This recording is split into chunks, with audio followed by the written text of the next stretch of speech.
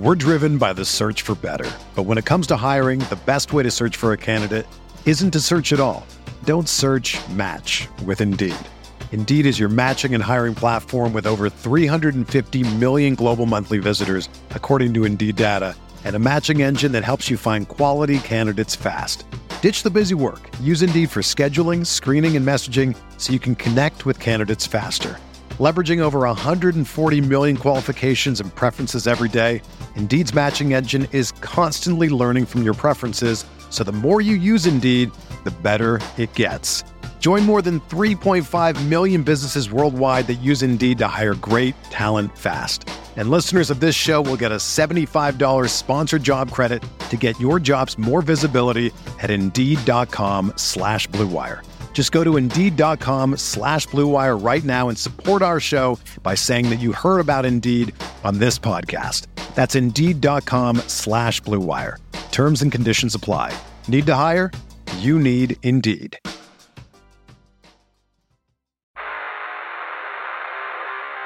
You don't want it, you don't need it, but you're going to get it anyway. The Kevin Sheehan Show. Here's Kevin. Two guests on the show today. Jeff Zebrick from The Athletic. Jeff covers the Ravens. Why am I having somebody on that covers the Ravens? I think the Lamar Jackson contract saga in Baltimore is one of the more interesting NFL storylines right now. And actually, one of the more fascinating contract stories we've seen in sports in a long time. If you're not following it, Lamar Jackson is representing himself. Jeff will be on, and we'll talk about that with him. Following Jeff, Kevin Greavy will be on the show. It's always fun to catch up with Kevin, and we will do that on today's podcast. Kevin was a part of the only Washington NBA championship team, and that happened 44 years ago. Last night, the Bullets beat the Supersonics in Game 7 in Seattle to win it all. We'll have Kevin Greavy on the show. We'll talk some NBA Finals with Kevin as well. Game 3 tonight in Boston. The Celtics are 3.5-point favorites. I do not like a side either way, but I'm looking forward to watching the game, and I hope Tommy will give it one more chance, and maybe we'll get a really good game tonight in Game 3 of the NBA Finals. The Broncos, assuming the NFL approves the sale, will be sold for $4.65 billion. That is 2 times what the Panthers were sold for back in 2018 when David Tepper bought the team. If Denver is worth $4.65 billion, what's Washington worth? A lot more is the answer. The Broncos will be sold to Rob Walton, one of the heirs to the Walmart fortune. Denver's a really good NFL city, don't get me wrong, but it does not have the same potential financially as this market does. Denver's sale, if it goes through and if it's approved by the NFL owners, it needs 3/4 of the NFL owners to approve it. It will become the all-time highest sale for a professional sports franchise. If the league ever forces Snyder to sell, and I don't think that'll happen, or if he decides to do it on his own, and I would probably bet against that as well, I think Washington would sell for $5 billion plus, maybe a lot more than that. I wouldn't bet on Dan being forced out, as mentioned, and I wouldn't bet that he'd sell voluntarily. But if he did, he would pocket a hell of a lot of money. And that's even after paying off the debt that he incurred to buy out the minority shareholders, Fred Smith, Bob Rothman, and Dwight Schrute, when he paid $875 million for roughly 40% of the minority stake that those 3 gentlemen held. Now, think about this. If Dan decides to pay off that debt that he used to buy those guys off by selling another, let's just say 40% of the team, a non-controlling stake in the team to another group of minority shareholders, well, the value, even though it's non-controlling, and that's why the $2.2 billion valuation on the minority share sales to Schrute, Rothman, and Fred Smith, it's really not reflective of what the team would sell for. You always sell a non-controlling minority stake for less than you would sell it if you were selling a majority stake. The minority shareholders pay less for their stake than a majority shareholder would pay. But still, the point being that if Dan were to sell that stake that he bought back from Shar, Rothman, and Smith, he might be able to sell it for a lot more than he paid for it, given the recent Denver sale. And that would be another, big win from the football team for Dan. Buying out his minority shareholders for $875 million was, kind of a deal, really. And if he were to sell that stake, he'd probably be able to sell that stake based on the recent comp, the Denver comp, for a lot more. Anyway, I got this tweet from Joel. Joel wrote, Kevin, do you think it would have gotten any worse with Deshaun Watson if he had been traded here? LOL, exclamation point. Joel's referring to my opinion that if they had traded for Deshaun Watson, which I was in favor of, as long as they had done all of their research and due diligence to determine that he was going to actually be able to play in the league and he wouldn't be in jail, I said, look, how much worse could it get for this franchise? Well, if you haven't read the New York Times story on Deshaun Watson, which is why Joel was tweeting this to me last night, Deshaun Watson in the New York Times is reported to have sought out massages with 66 women over 17 months. We know about the 24 pending civil cases against him, but he sought out massages with 66 different women over 17 months. So, to Joel saying, do you think it would have gotten any worse? Like he was saying that tongue-in-cheek. Yeah, I was wrong about that. Of course it would be worse. It would be a lot worse. Forget the fact that they would have traded, whatever Cleveland traded. It was like 3 number 1s, 2 number 2s, whatever. It was like 6, 7 picks. And forget the fact that he would have required the contract that Cleveland gave him, which is unprecedented in terms of guaranteed money. That alone would have wrecked the team if it turns out that Watson's going to miss a ton of games or maybe even a full season. Who knows at this point, really, about when he's going to be suspended? He's going to get suspended.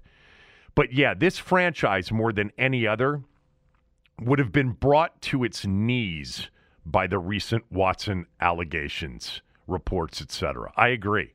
Would have been awful. It could have gotten a lot worse. And let's be honest here. I understand he hasn't been charged with a crime. He wasn't indicted by that grand jury.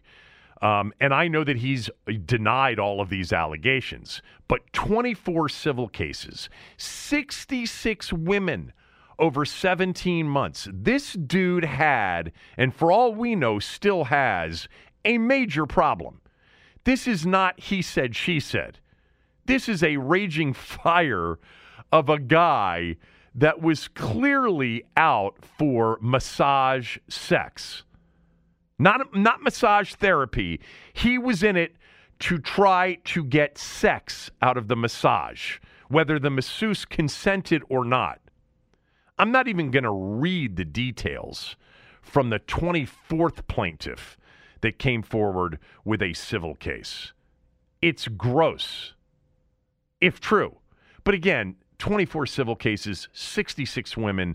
It's like when the Post came out initially with the allegations about the toxic workplace and the misogynistic workplace in Washington. It's like, look, if it's if it's a couple of women that are complaining about a toxic workplace and about how they were treated, okay. But there were 17 initially, and ultimately there were more than 42.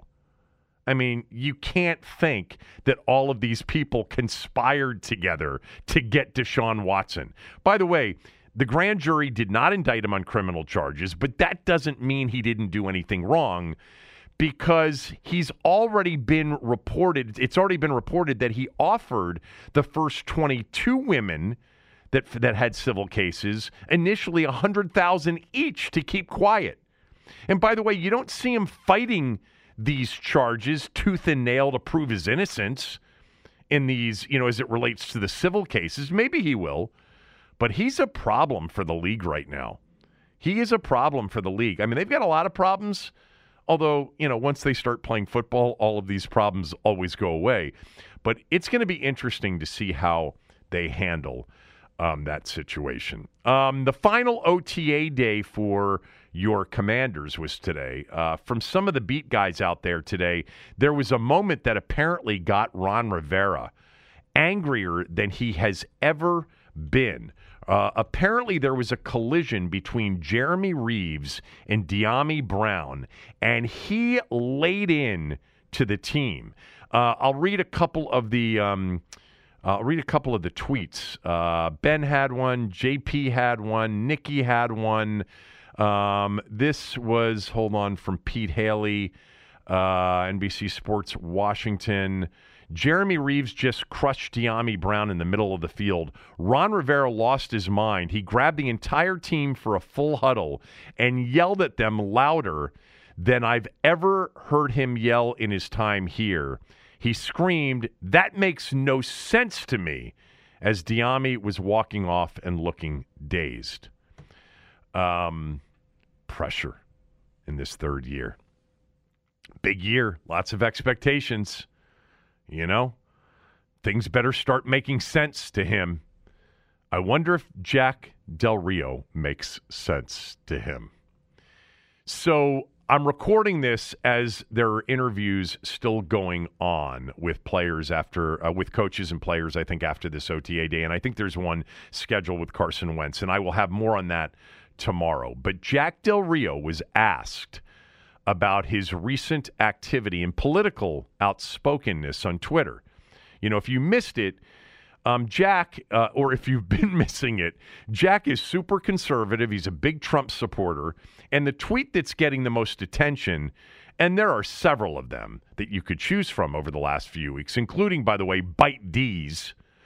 But the tweet that is getting the most attention is this one, which came in response to a story about the January 6th hearings that will start tomorrow night and will be televised by virtually every major network. He tweeted, quote, "Would love to understand the whole story about why the summer of riots," and he's referring to, the riots during the summer of 2020 following the George Floyd murder.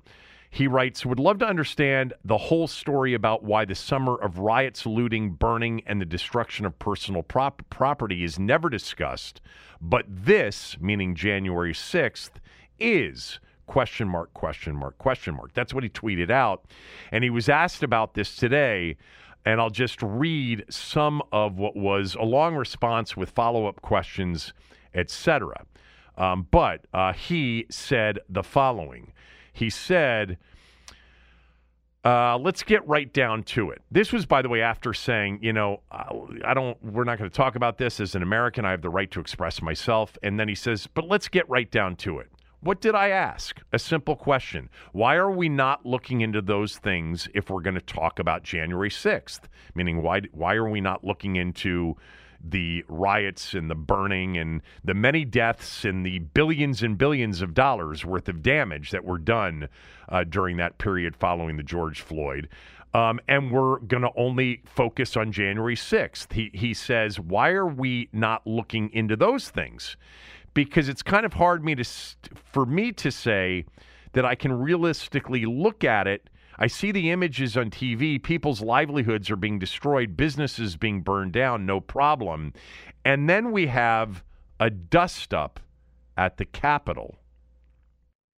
So, dust-up at the Capitol, that's going to be a headline, I would imagine. That's going to make some news this afternoon attached to his name. Look, I've got a few thoughts on this, but they're going to be confined and specific to Jack Del Rio, the defensive coordinator of the Washington Commanders, and whether or not being politically outspoken like he has been and has really been over the last couple of weeks makes, sense for him given his position. He's entitled to his opinion. We all are.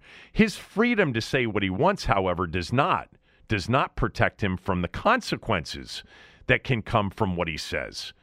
In his position as a coach and leader of many different, personalities and beliefs, I think he's taking a big-time risk in being this politically outspoken as a public figure. He's not weighing in on a candidate's tax plan. He's weighing in on topics that are very emotional and have been very divisive. I think it's a big risk for him. Not that his players and fellow coaches, if they've been paying attention since he got here, don't know already what his political beliefs are, but referring to January 6th as a dust-up is going to make news. And maybe those that have blown off some of his social media, musings over the last few years, maybe they won't blow it off this time. And because of that, maybe it will affect his ability to do his job well. The players and coaches haven't said much in the past.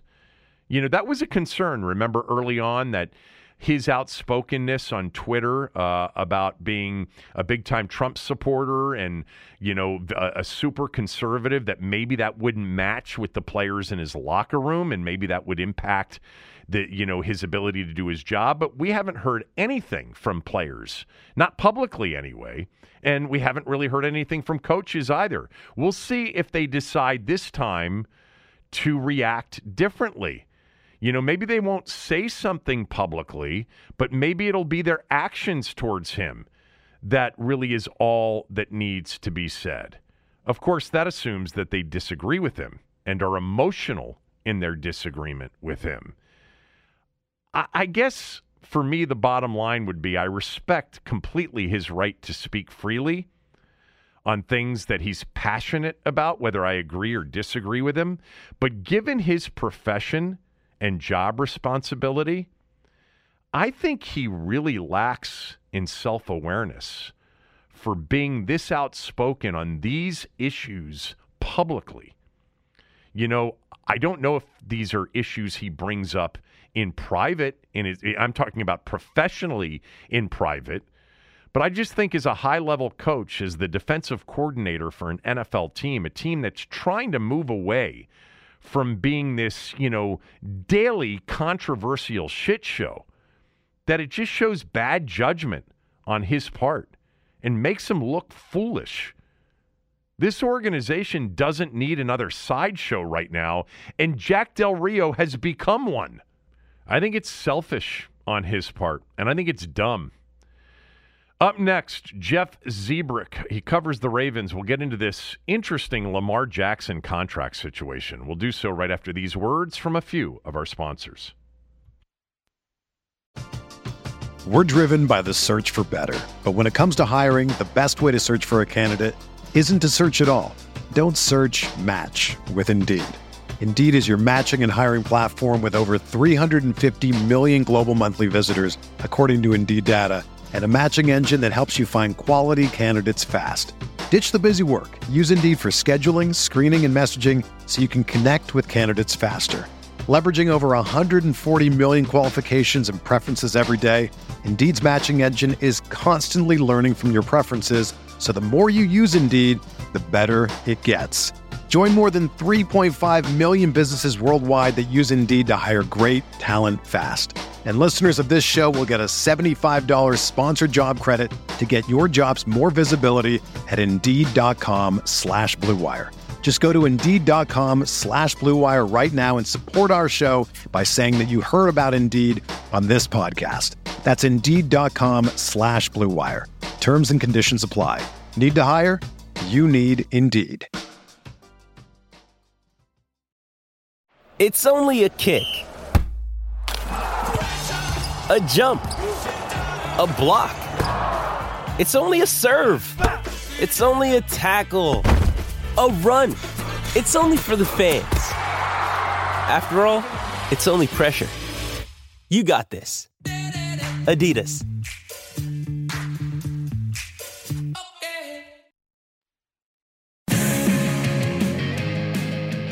All right, a little bit of a shift from Washington Commanders talk to the team up the road, the Baltimore Ravens. No, we're not going to turn this show into a Ravens show, but I actually think one of the real interesting NFL stories right now is Lamar Jackson playing on this fifth year, option, and him negotiating a potential contract extension on his own, and whether or not that'll lead to a contract extension. So here to talk about that, maybe some Ravens and maybe some NFC North, is Jeff Zrebiec. Jeff covers the team for The Athletic. As I tell everybody, I'm a subscriber to The Athletic. You should be as well. It's totally worthwhile.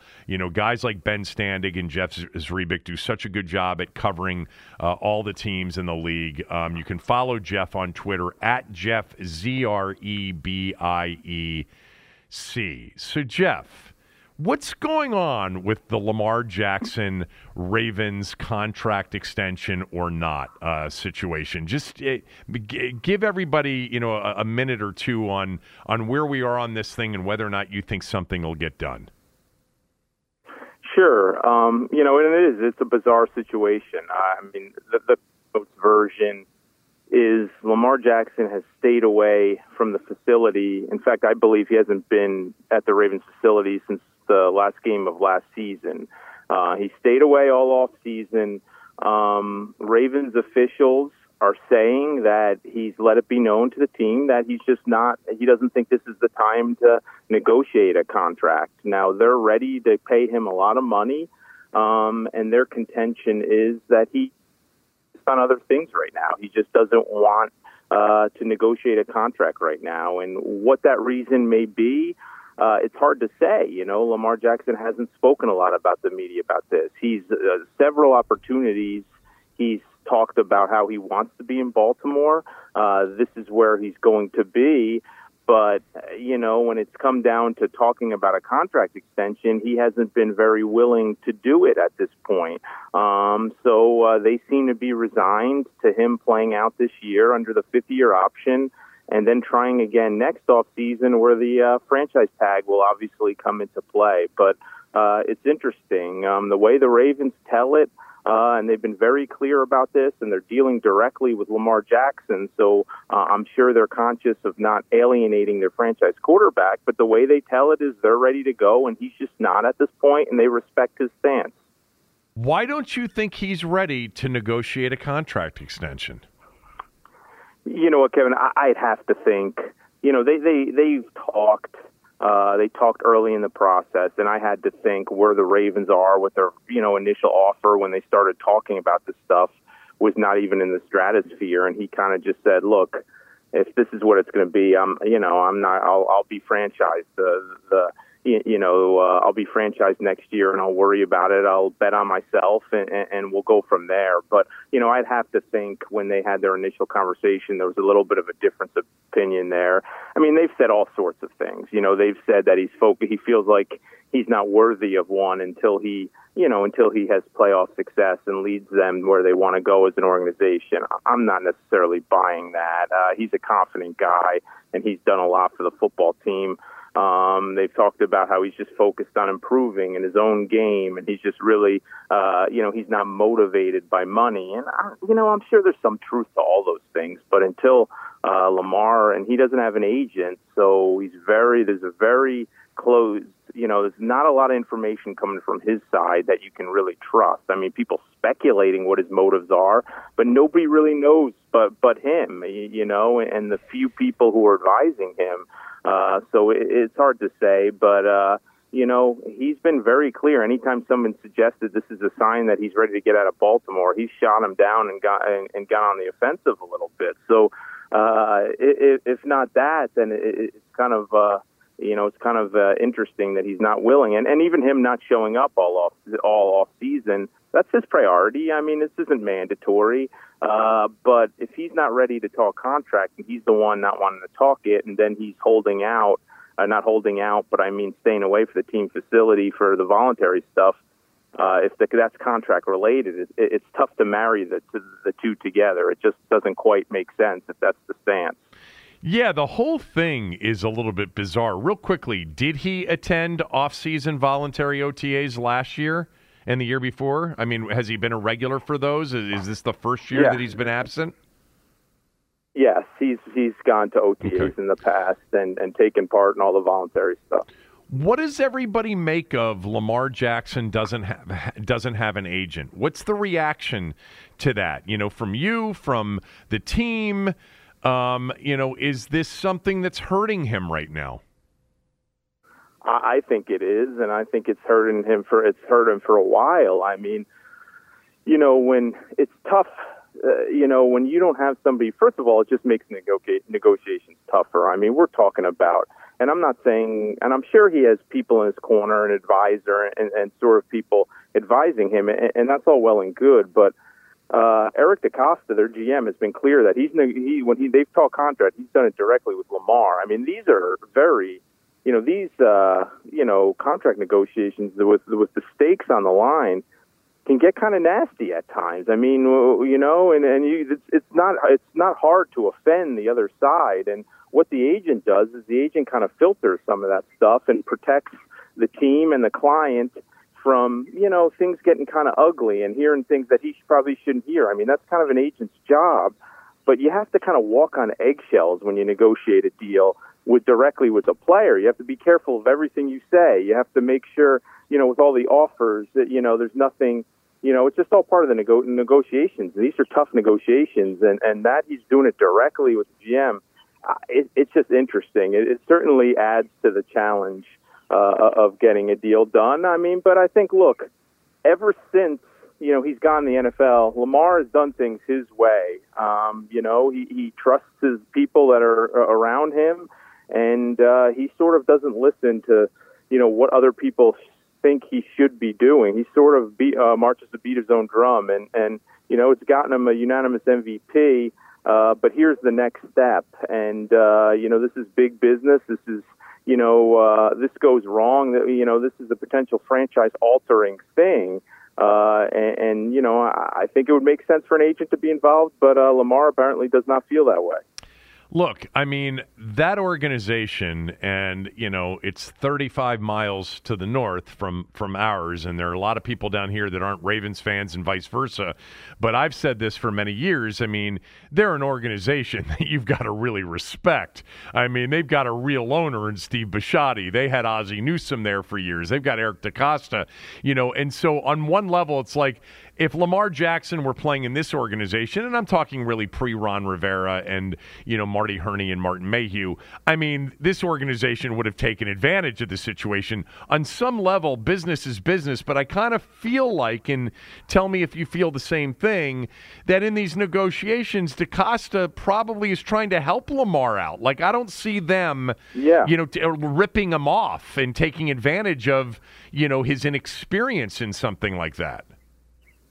Yeah, and that's the great point, Kevin, because, the Ravens are sort of in a no-win situation here. You can't just write a blank check. You just can't do it. These, as I said, these deals impact everything, the way you build your roster around the deal. I mean, you get saddled with a bad deal and you just give in on everything.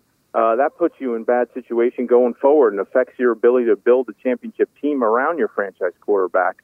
But you also... if the perception is out there that you're taking advantage of your franchise quarterback, who's very popular guy around the league, that's also not good. I mean, that'll affect everything. That'll affect other players' willingness to sign with you and just your reputation around the league. That's why, as I said, it's such a tough situation for the Ravens to be in, and publicly they're very supportive of Lamar Jackson. They've been from day one. They've made it clear that he's their guy. They've built an offense around him. But I'm sure behind closed doors they wished it wasn't going down like this. I'm sure it's made everything a lot more difficult to kind of navigate. The other part of this story, which is such an interesting part of the story, I mean, you've taken us through kind of the state of the contract situation and Jackson, representing himself. But what's really unique about Lamar Jackson in this situation is his style of play. And the truth is, on some level, right, that it might be beneficial for the Ravens to let him play this fifth-year option and then to franchise him for a couple of years rather than sign him to, a deal that could, come into the or reach the $35 to $40 million per year range. I mean, he plays in such a way that you wonder how long he can play this way. Well, there's no doubt, and it's not a popular, Lamar Jackson's still a pretty polar, he's the face of the franchise and people love him. I'm not trying to claim there's not a lot of support, but there's some people, who are on the other end of the fence who just aren't believers yet. And they don't, the people who are all pro Lamar and don't want to hear anything else, they don't want to hear this. But I agree. I don't think it's the worst thing in the world that they're not signing him to a contract extension this offseason. I don't think it's the worst thing in the world that they want to see more. And this is me speaking. The Ravens are clearly ready to do it. I'm just saying extra time sometimes gives you can be advantageous to evaluate. I mean, this is a unique offense they run around Lamar Jackson that nobody else in the league is running. And is it going to get them to a Super Bowl? Can you get to a Super Bowl this way? They were 14-2 in 2019, and they tanked in the playoffs in the divisional round. They come back in 2020, win a playoff game, then get eliminated. Lamar Jackson has not played particularly well in the playoffs. When teams have taken away what they do best, they've struggled to win in the playoffs. So is it the worst thing in the world that the Ravens could see more this year? I mean, look, Jackson was a quarterback. He struggled to stay healthy all last year. Now he's been very durable his first couple years in the NFL, but last year was a year he was sick a lot. He missed a ton of practices. Then I think it was the last 5 or 6 games he missed with the bone bruise in his ankle foot area. What happens this year if that trend sort of continues and he misses a lot more time? At the end of the year, the Ravens may be real happy that they didn't make a huge deal. I mean, I think people don't want to hear this, but I don't have a problem with if the Ravens' stance is we want to see more, not just from Lamar. This isn't just on Lamar. This is about their offense as a whole. Can we win with this offense? Is Greg Roman the right coordinator to get us to where we want to go and to win a Super Bowl? And can we win playing this style? And so far, the one thing you could say about Lamar Jackson, he's been brilliant for the most part in the regular season. And he and the rest of the team, it's not just on him, but he and the rest of the team has struggled in the postseason. And the Ravens, don't do this to just make the playoffs. That's all well and good, but, they want to win a Super Bowl again. And, you have to decide if the way they're playing and the style they're playing can get them to that point. That's why I think another year of this isn't necessarily the worst thing. If you have to franchise them next year, you have to franchise them. I mean, you're going to be paying them a big cap number either way. So I don't think it's necessarily the worst thing in the world to get another year where they can evaluate not just Lamar Jackson, but the direction of where the offense is headed. So just out of curiosity, is Tyler Huntley still on the roster? Is he still the backup? Yes, Tyler Huntley is the backup, and they brought Brett Huntley, too, which is going to make it miserable in our daily camp reports to distinguish between Huntley and Huntley. But, because I thought Huntley's just a... Yeah. Go ahead. No, I was going to say, I thought Huntley, playing when Lamar was out last year, I thought he had some pretty good games. I mean, I thought he proved that, he's very much a backup in this league and in the right style of offense, which is that one can be pretty damn effective as a starter. Yeah, I think he put them in. They played a lot of good teams down the stretch. They did, and they played the Rams down the stretch, and they played the Packers down the stretch. And with Huntley, they were in position to win just about every game. They got their doors blown off by Cincinnati down the stretch, but Huntley didn't play that game. He was on the COVID list. So he showed himself well considering.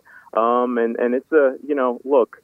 It's a good benefit to have a rookie or a backup quarterback who can win you games, and you don't have to change the offense. He can run, That's right. He's not as athletic as Lamar Jackson, but he can do a lot of similar things that Lamar can do. To have that guy in his rookie contract where you're not paying big bucks to a backup quarterback, that's a good situation they have there right now. And look, he's getting a ton of reps this offseason with Lamar not in the building. So, theoretically, his game should be improving, too. Yeah, I mean, it's kind of why they had RG3 there, because he could play the same style of offense. as Lamar Jackson. So just a couple of quick questions about the team. Your first round pick was a guy that I really wanted Washington to select at 11 overall. They ended up trading back, but taking Kyle Hamilton out of Notre Dame. What's the early word through these off-season activities on Hamilton? Yeah, he looks as advertised. It was an interesting pick, but kind of a typical Ravens best player available pick where safety was not a need, but it just got to the point with where they got him. It was like, look, this guy shouldn't still be here. He's too good of a football player to still be on the board at 14. So it kind of became a no-brainer decision. And he really looks the part. He's you can't tell a whole lot in these non-contact OTAs and stuff, but he moves very well. He's a very fluid mover. He doesn't seem to be overwhelmed by anything. He's communicating already back there. He seems to be in the right place at the right time, and he's just one of these guys that even in rookie minicamp, you could pick him out and you could say, okay, that guy looks like he belongs. And that's what you could say about Kyle Hamilton. It'll be interesting how they use him because they also spent big money on Marcus Williams, the Saints free safety. They're building this team from the back end of their defense like they usually do defensively. And I imagine Hamilton will be a big part of it, but they'll have the ability to move him around. I think you'll see him play some dime linebacker. I think you'll see him play in the slot. I think you'll see him play some deep safety. He's a really good fit in his versatility for what they want to do defensively. Yeah, I think the Ravens had a really good draft, personally, as much as you can evaluate it, in the moment. Are you surprised that it didn't work out for Hollywood Brown in Baltimore? A little bit. It's just, look, this offense is sort of being a graveyard for receivers. Right. And, it's not for everybody. And that's why we've seen, they drafted 6 receivers. And they didn't draft one this past draft, but in the 3 previous drafts, they drafted 6 receivers. And, that was a nod just to the fact that, look, we're not going to get veteran, accomplished free agents to sign here. No veteran free agent is going to want to come and play in this kind of offense. None of the top guys that have options, I should say. So it's not an easy offense to play. And he was getting closer. He was getting closer to needing a contract and a contract extension. And he was seeing his numbers weren't as high as he wanted. And he wanted to go to a team that was more conducive to being able to put up, make more big plays, do less blocking, and have more chances in a wide open passing game. So I get it, to an extent, but I think he ranked like 10th in the league in targets last year. So it's not like he was getting neglected in Baltimore. It's just he wants more of a wide open offense where they take shots down the field. But this offense has definitely spurred some frustration over the years, and it's not just here with Greg Roman. Wherever he's been, it's not really been very conducive to receivers having big years. But the one thing I was surprised at is, this guy is Lamar Jackson's best friend. You're already dealing with a contract situation with Lamar Jackson, and that's also gotten tricky. And now you're trading his best friend to another team, and his best friend wanted out rather than continue to play in this offense with Lamar. So that dynamic made it a little bit of an interesting situation. But, not surprised. In the past, we've seen, Marquise kind of sound off on Twitter about not getting the ball enough. So he kind of had that tendency in him. So I guess I'm not completely shocked, but with what's going on with Lamar made it kind of, a little surprising. All right, last one. Last year was a weird year. You guys, it seemed like any running back that suited up was going to be, injured for the season, starting in preseason. And yet, at one point the Ravens were 8-3 last year, and then, obviously Jackson missed a lot of games down the stretch. And it was an 8-9 season, and you saw a team in the division end up getting to the Super Bowl, and not the one that probably anybody anticipated before the year started. So what kind of year do you think the Ravens are going to have, assuming relative health, because that wasn't the situation last year, and where do you put them in the AFC North? Yeah, the tricky thing, Kevin, is all those guys that missed all year are kind of, I don't want to say they're going to be questionable for this year because most of them are going to have a full year, but we haven't seen any on the field, and likely we won't see them at the beginning of training camp. I mean, and we're talking 8 to 10 guys. I mean, we're talking their two top running backs, Dobbins and Gus Edwards, and we're talking, Ronnie Stanley, their all-pro left tackle. We're talking Marcus Peters, their Pro Bowl corner. Just so many key players who probably aren't going to be on the field as day one training camp. And that makes this all interesting. Add in the Lamar Jackson effect with him missing time, and what are you going to get? He's going to have more pressure on him this year than probably any NFL. I mean, in terms of the scrutiny and stuff. So it makes it tough a little to call and to see how all these variables will work out. But I think they have a talented team. Ravens usually bounce back when they have a bad year. I agree with you. I think they had a good draft. I think they've added some pieces in free agency. I think it's a playoff team. I do, but I think, Bengals deserve to be the team in the number one team going into the season in terms of the AFC North.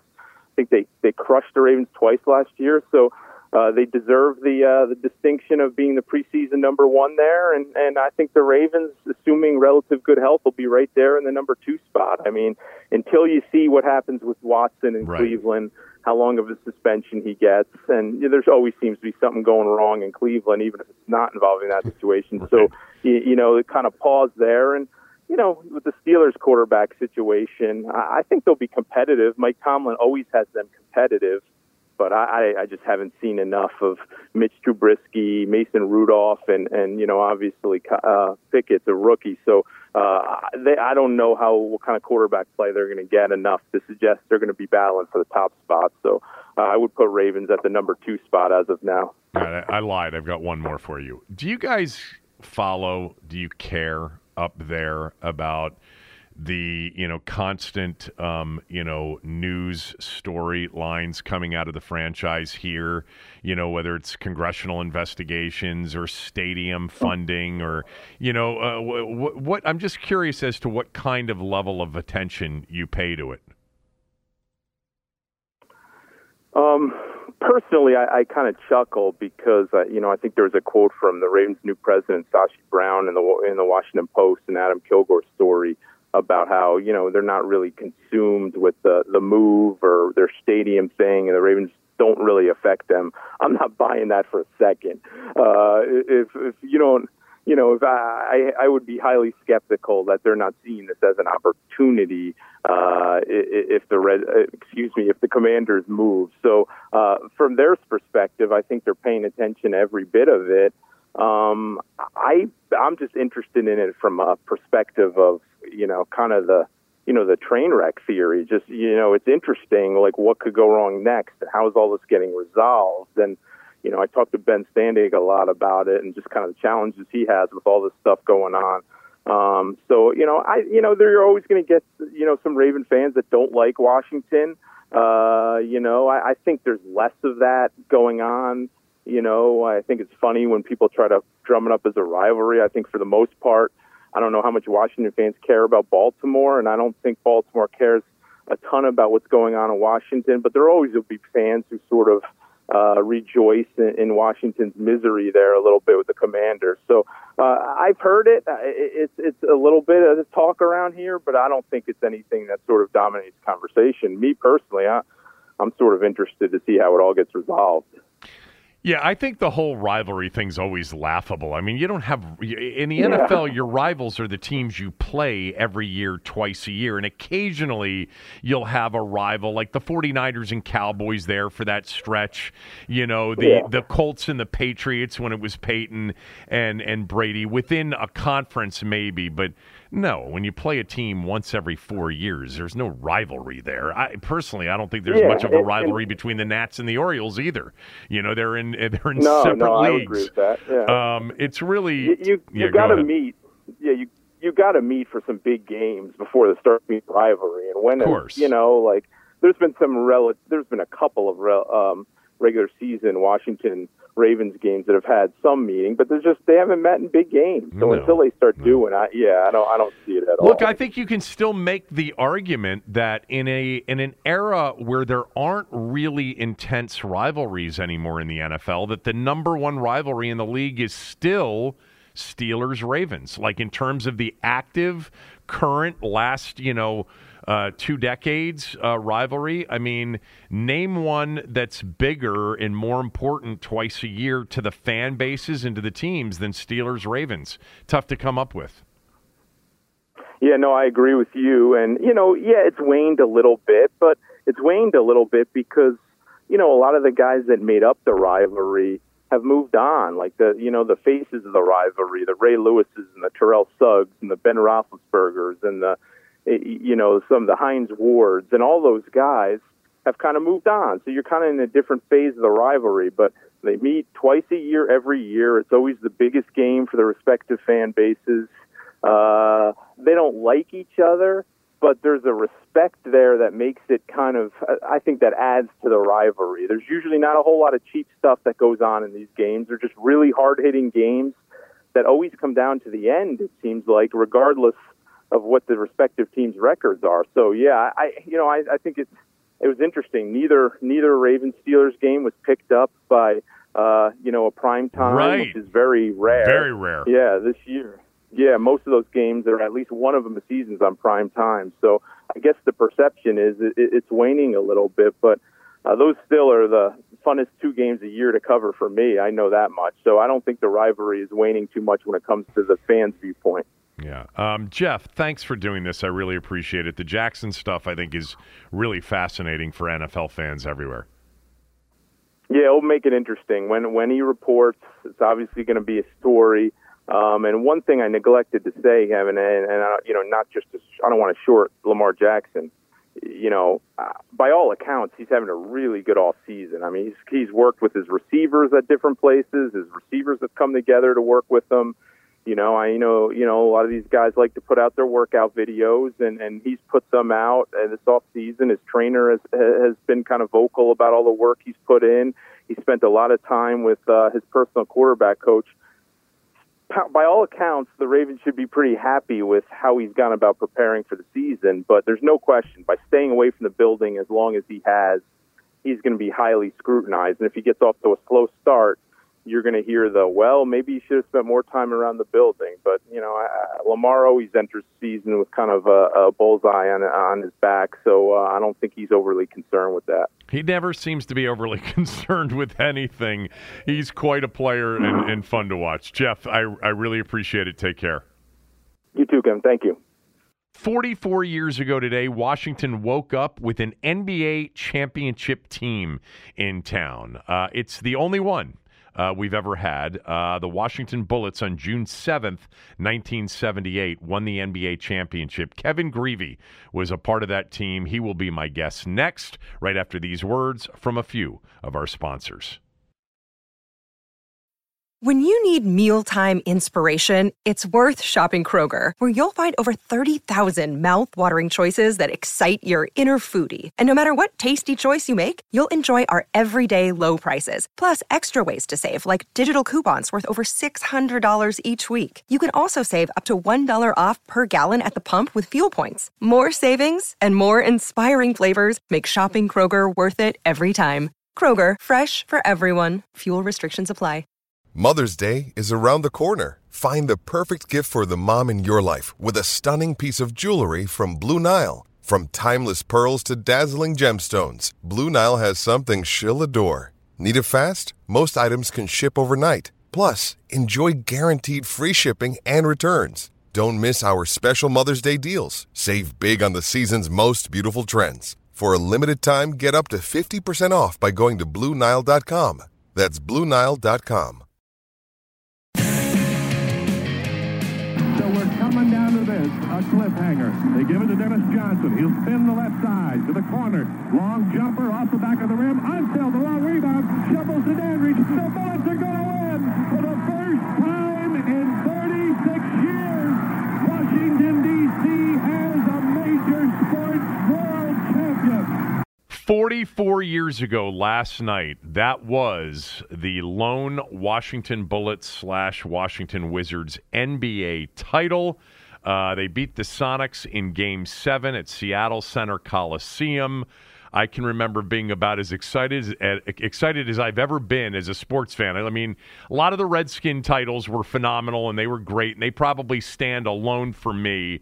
Maryland basketball is probably too, but that Bullets championship in 1978 was right there. And Kevin Greavy was the starting shooting guard on that team with Tommy Henderson in the backcourt and Wes Elvin and Bobby Dandridge in the starting lineup. And he's joining me right now. I have not talked to you in a while. How have you been? I know you're doing scouting work in Charlotte for the Hornets after being with Mitch Kupchak for all those years in L.A. with the Lakers. How have you been? How are you feeling these days?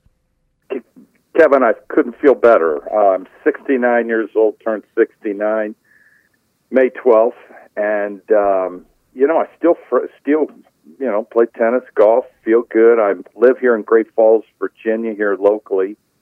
Have a small little horse farm that keeps me in shape, keeps me busy. So all is well. I feel really good. Thanks, Kevin.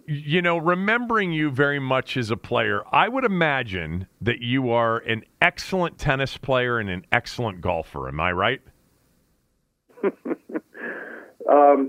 I never feel like I'm good enough. That's kind of the way I was as a basketball player.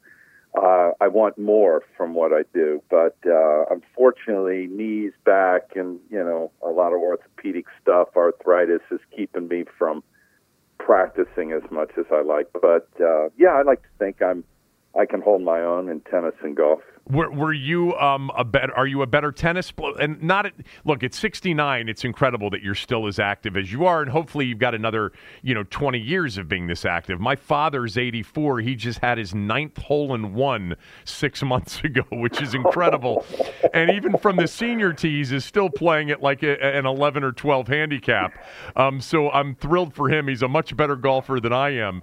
But when you were really competitive after your basketball career, which sport were you better at, tennis or golf? Probably tennis, because tennis is something I've done all my life. It was actually the first sport I played. My mother was a good tennis player, as my dad, and so we played family tennis on vacations, and it was very competitive, and I wanted to beat my mom and my dad. That was who I had the bullseye on when I was a kid, and it was tennis that brought our family together, as well as all sports. I mean, we were an athletic family, but so I just, learned at a young age how to play tennis, and golf was more of a sport I picked up later in life. After I finished my Bullet career, I started playing a little golf, but I caught up to it, and I like to practice. I love hitting balls, and I like going on the court and working cross courts with another good player and hitting ground strokes. So it's just something that is part of my weekly schedule, those two sports. What's the lowest your handicap's ever been in golf? A 5 is the lowest, and I'm about an 8 right now, and I'm trying to get back to a 5. Yeah. And tennis, I was a 5-0 tennis player. You were a 5-0, wow. Yeah. Yeah, I played in the USA amateur grass courts and hard court with my pro here at Riverbend Country Club. Yeah. And that's as high as level as I got in tennis.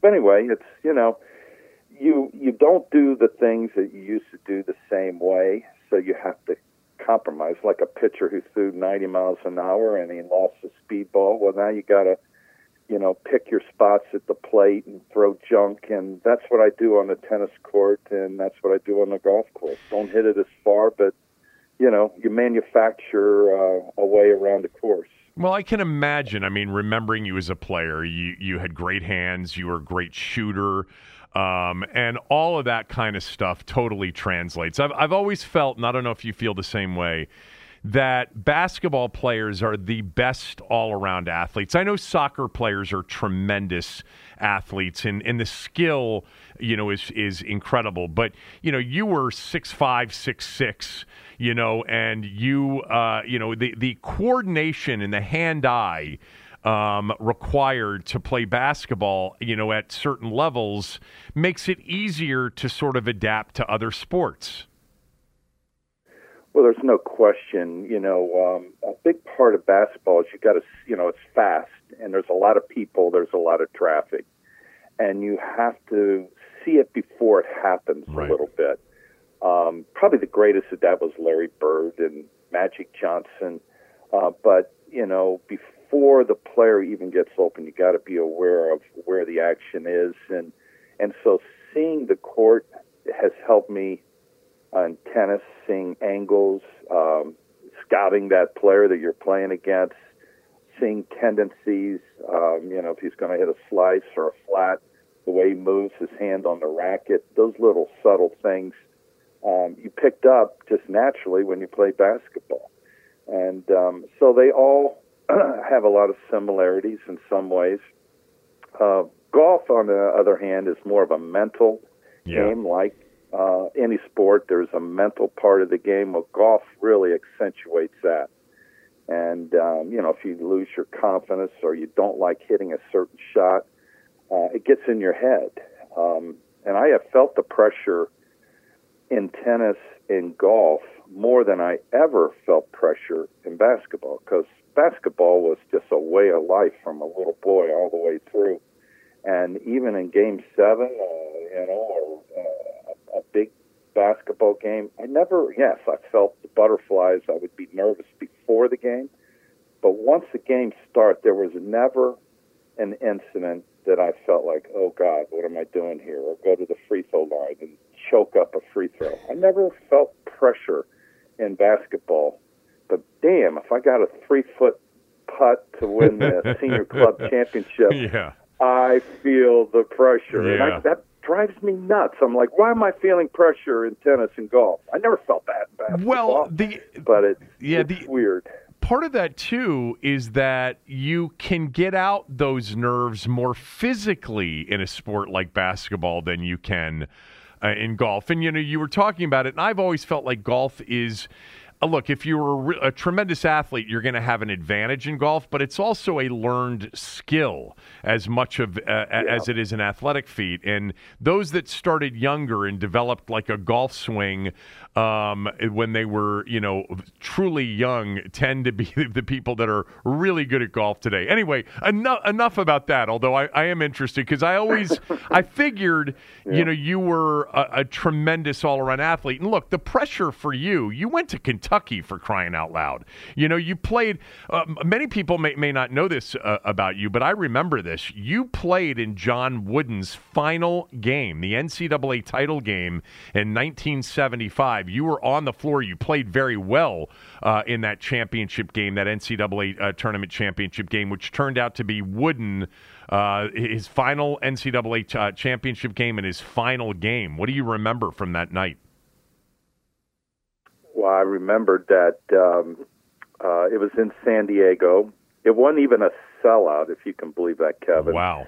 It was in the middle of the afternoon on a Monday.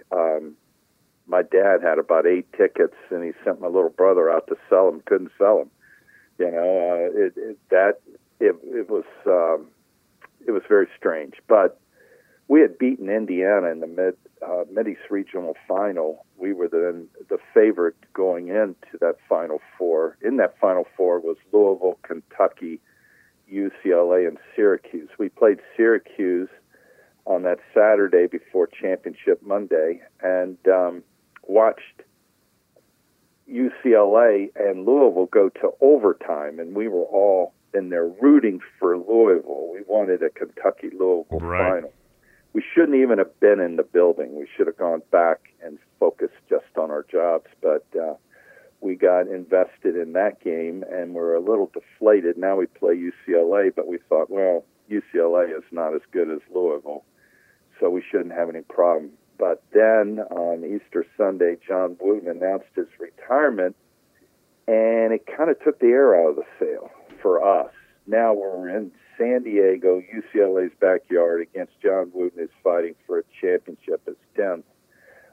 And the whole storyline was John Wooden. It wasn't Kentucky anymore. beating undefeated Indiana, Bobby Knight's maybe best team ever. It became all about John Wooden. And not to say that it changed anything, but it certainly turned a flavor towards UCLA. And even though I had 34 points, it wasn't one of my best games. I had a lot of points because I saw my teammates fumbling the ball, and Rick Roby, who was a terrific center for us, was missing layups, and Jack Givens wasn't himself coming off the bench. He was terrific six-man, and so then I just started rifling up shots. And I learned a big lesson from that game. It was a horrible loss. It's one that still bothers me to this day. But I always felt like we would have never won Game 7. That's just my own personal feeling. If we all didn't have that same desire to win at any cost, we are not going to suffer through another loss. Wes Unseld, he was on 2 championships before that 78 championship, and they got swept by Golden State Warriors and got swept by Milwaukee. You think he didn't want to win?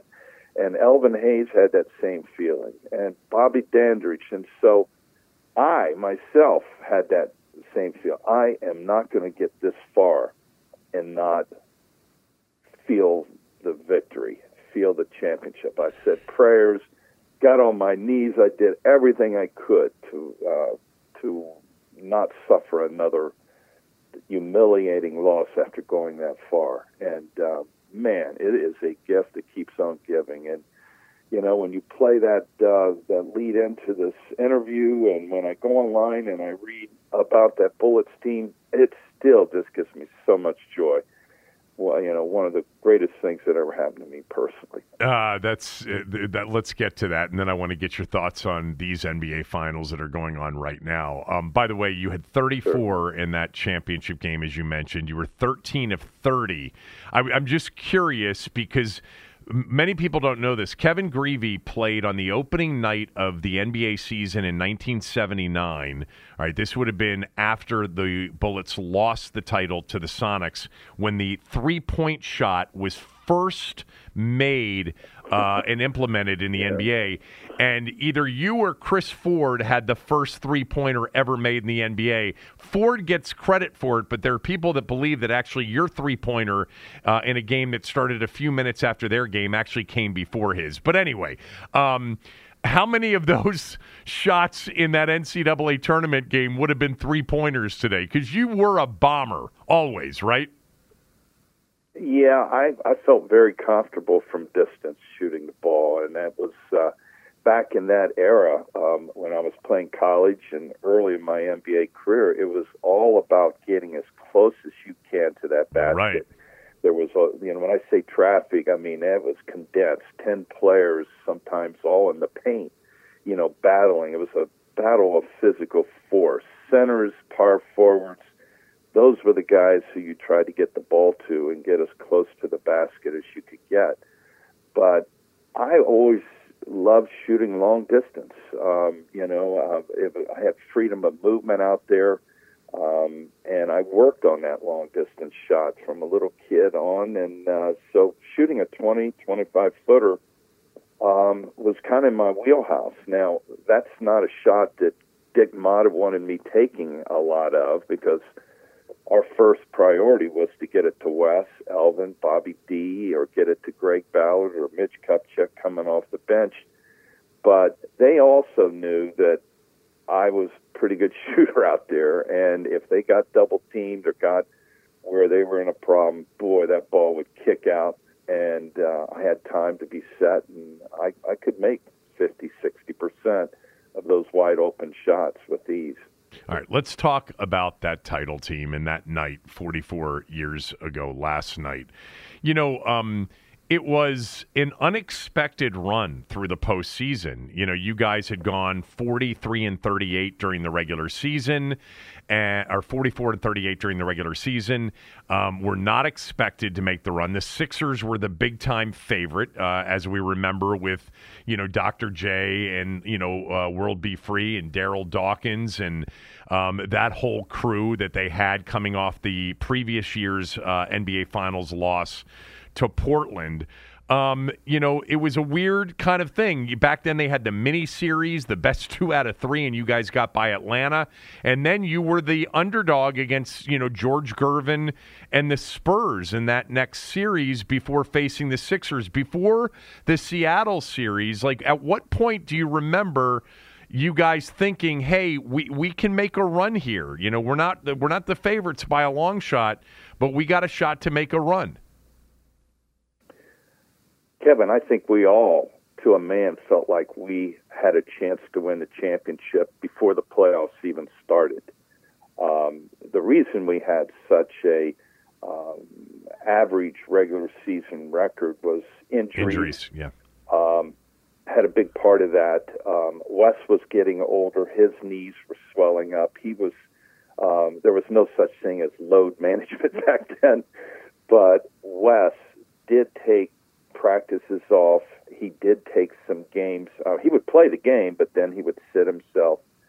Elvin Hayes, who was just an amazing athlete, only missed, I think, and Kevin, you can check this, yeah, but it's not a lot of games. 15-year career. Yeah. I think it was 8. That's unbelievable.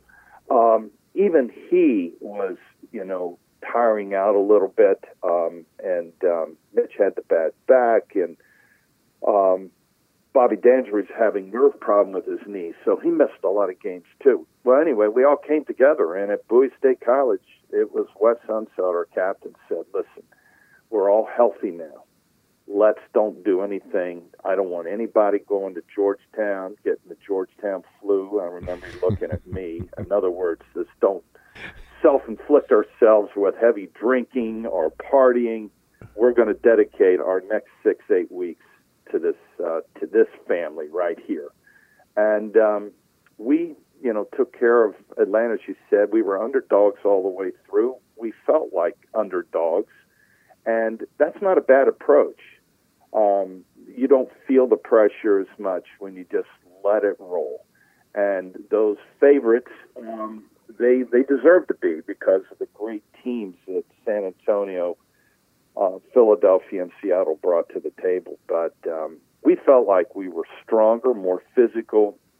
We were the healthier bunch at this point. Dick Motta was a great leader. Bob Ferry was a terrific general manager putting together that team and that bench. Bringing in Charlie Johnson in the middle of the year was unbelievable. Yeah. When we were down to 7 men, flying in, Charlie signing him, and he played the last 30 games of the season. He was a big factor in that Game 7. I think he had 19 points in that Game 7. So everybody played a big part in that and had to if we were going to upset those teams. You had, by the way, in the very first round, the mini-series, best 2 out of 3, for those that don't remember that, you had the top 2 seeds that automatically advanced to the conference semifinals, and then another 4 teams played best 2 out of 3 to advance to the conference semifinals, and that's where the Bullets were. You had 41 in Game 2 against the Hawks on the road to eliminate the Hawks, and then you guys beat the Spurs in 6. I remember the one game where the Spurs lost their uniforms and had to wear your guys' road uniforms inside out. And then you played the 76ers and finished off them in what was an upset. And then you get to Seattle. And Seattle's there as a surprise team. Washington's there as a surprise team. Refresh my memory. I remember Phil Chenier was banged up with a back injury. He was starting to, feel the wear and tear of that lower back injury, which really finished him off and his career. And you stepped in and you were a big-time scorer, taking Phil's spot from previous years. But weren't you hurt as well going into those NBA finals or not? Oh, God, yeah. But I was not going to sit out. And Stan Levine and his needle and Novocaine kept me on the floor. I had hamstring injuries and, a lot of muscle, growing injury. My knees were swelling. It's just, I was feeling it. But I did sustain an injury, two bad injuries that I probably would have never played in the regular season, but finished the playoffs. I hyperextended my left wrist shooting hand, ran into a Jack Sigma pick, and tore the tendon in my left hand. So I had to finish the last 3 games of that 7-game series getting injections into my left wrist.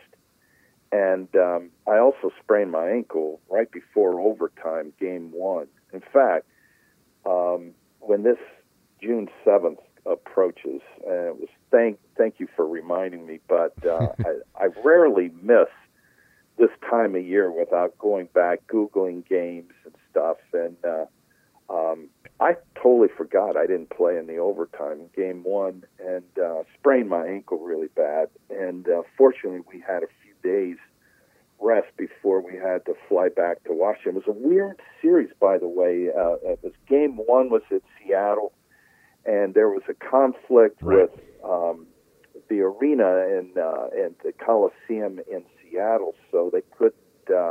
So the first game was played at Seattle, then 2 at home, then 2 back in Seattle, then 1-1. It was so much flying, traveling, but it gave us. It was like it took 23 days, I think, to play that 7-game Yeah, series. It did. That's right. Yeah, I needed every one of those days. So you guys lost game 1 out there. Freddie Downtown Brown had a big game for them. Then you came home and you had the 2 games. So it was 1-2-2 and then 1-1. Right. It was an odd setup because of that building not being available. And then, by the way, you ended up playing in the Kingdome in, I think, one of those games. Although that may have been game 4, the overtime game, was the Kingdome game. And you guys won that one to even it up. Game 6, when you were down 3-2, I've mentioned this game many times. I was there as a young kid with my father, and you guys won up until recently. I think it was the biggest margin of victory in an NBA Finals game. You beat them by 35 points. Yeah. And that building, I don't think people remember. The Cap Center could get really loud, and I think that was the loudest it ever was that day. Do you remember that? It was like a Sunday afternoon game. Kevin, of course I remember that. It was unbelievable. We destroyed Seattle, and those fans were as loud as any fans in any building I ever played in. Yep. And it just kind of sent us on to Seattle on such a confidence high. When you destroy a team like that, embodied us to feel that we are better than them, we will win Game 7. But to do it on the road, it only had been done once before in the history of the Celtics NBA at Lakers World Championship. Exactly. So, yes, there were long odds against us doing it, but you have to go back to Game 6 and the way everybody played and played so well. And I think we sent a loud message, not only to the nation in Washington, but to those guys in that locker room in Seattle where they're like, oh, boy, we just opened up a big can now, and we're going to have to play sort of defensively. And I don't think we ever lost the lead in Game 7. We jumped out on them, maintained that lead. It got really close at the end, though. And it was an amazing – there were 2 plays I remember. Tommy Henderson diving on the floor with about a minute and a half left, tipping the ball to Mitch Kupchak, who scored and got an and one. That was a huge play. And Wes Unseld, who's not a good free throw, right? His free throws to seal that win.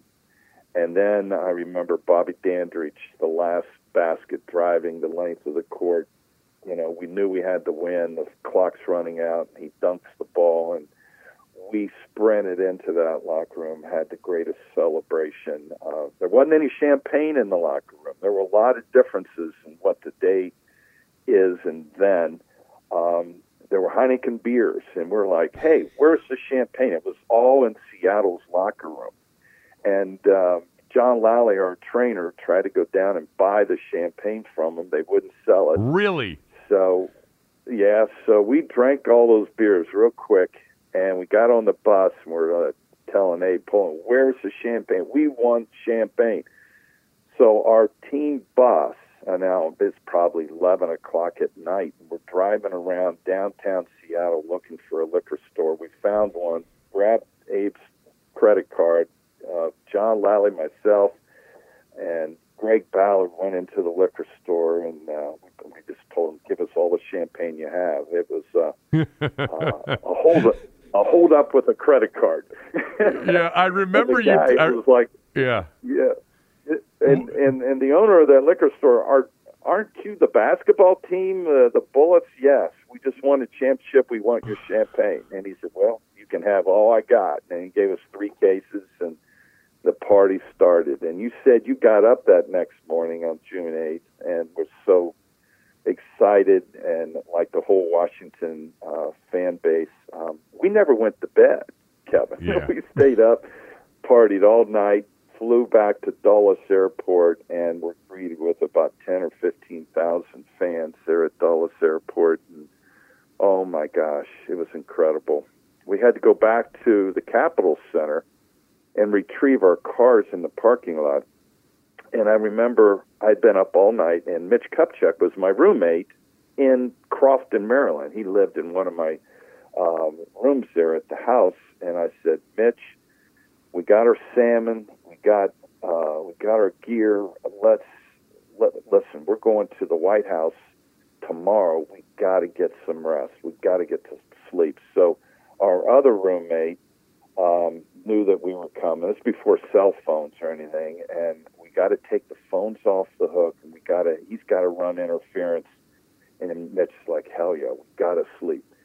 So we rolled around the corner, we pull in to our neighborhood, and in front of my house was about 100 people with banners on the house. The whole neighborhood confronted us in our front yard, and we were having a block party. And I'm like, Mitch, I don't think we're getting any sleep. Yeah. And so we celebrated with all of our neighbors and everybody in Crofton, Maryland. And eventually we were able to go to sleep and then meet Jimmy Carter and go to the White House the very next day. I remember you telling this story years ago to me on the air, I think it was, about the liquor store and the champagne. But it's thank God he didn't treat you the way the Sonics locker room did, and he sold it to you.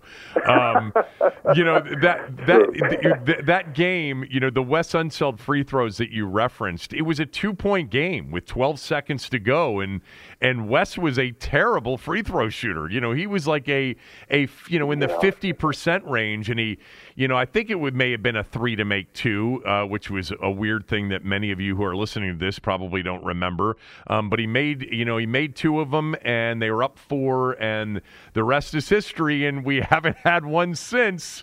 But that was a great one, and it's just amazing how long ago it was. I know you've got to run, but real quickly before you do, what do you make of the finals through 2 games, and what do you think happens next?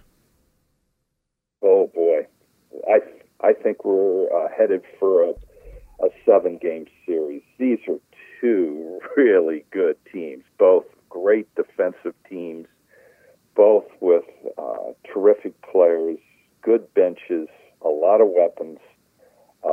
I just think that, Golden State, with their pedigree, with their championship, usually you have to take a step. You have to lose before you eventually win. Boston, with Tatum and Brown, there are not a lot of guys that Marcus Smart, they've never been to a championship. So they're going to have to probably endure a loss.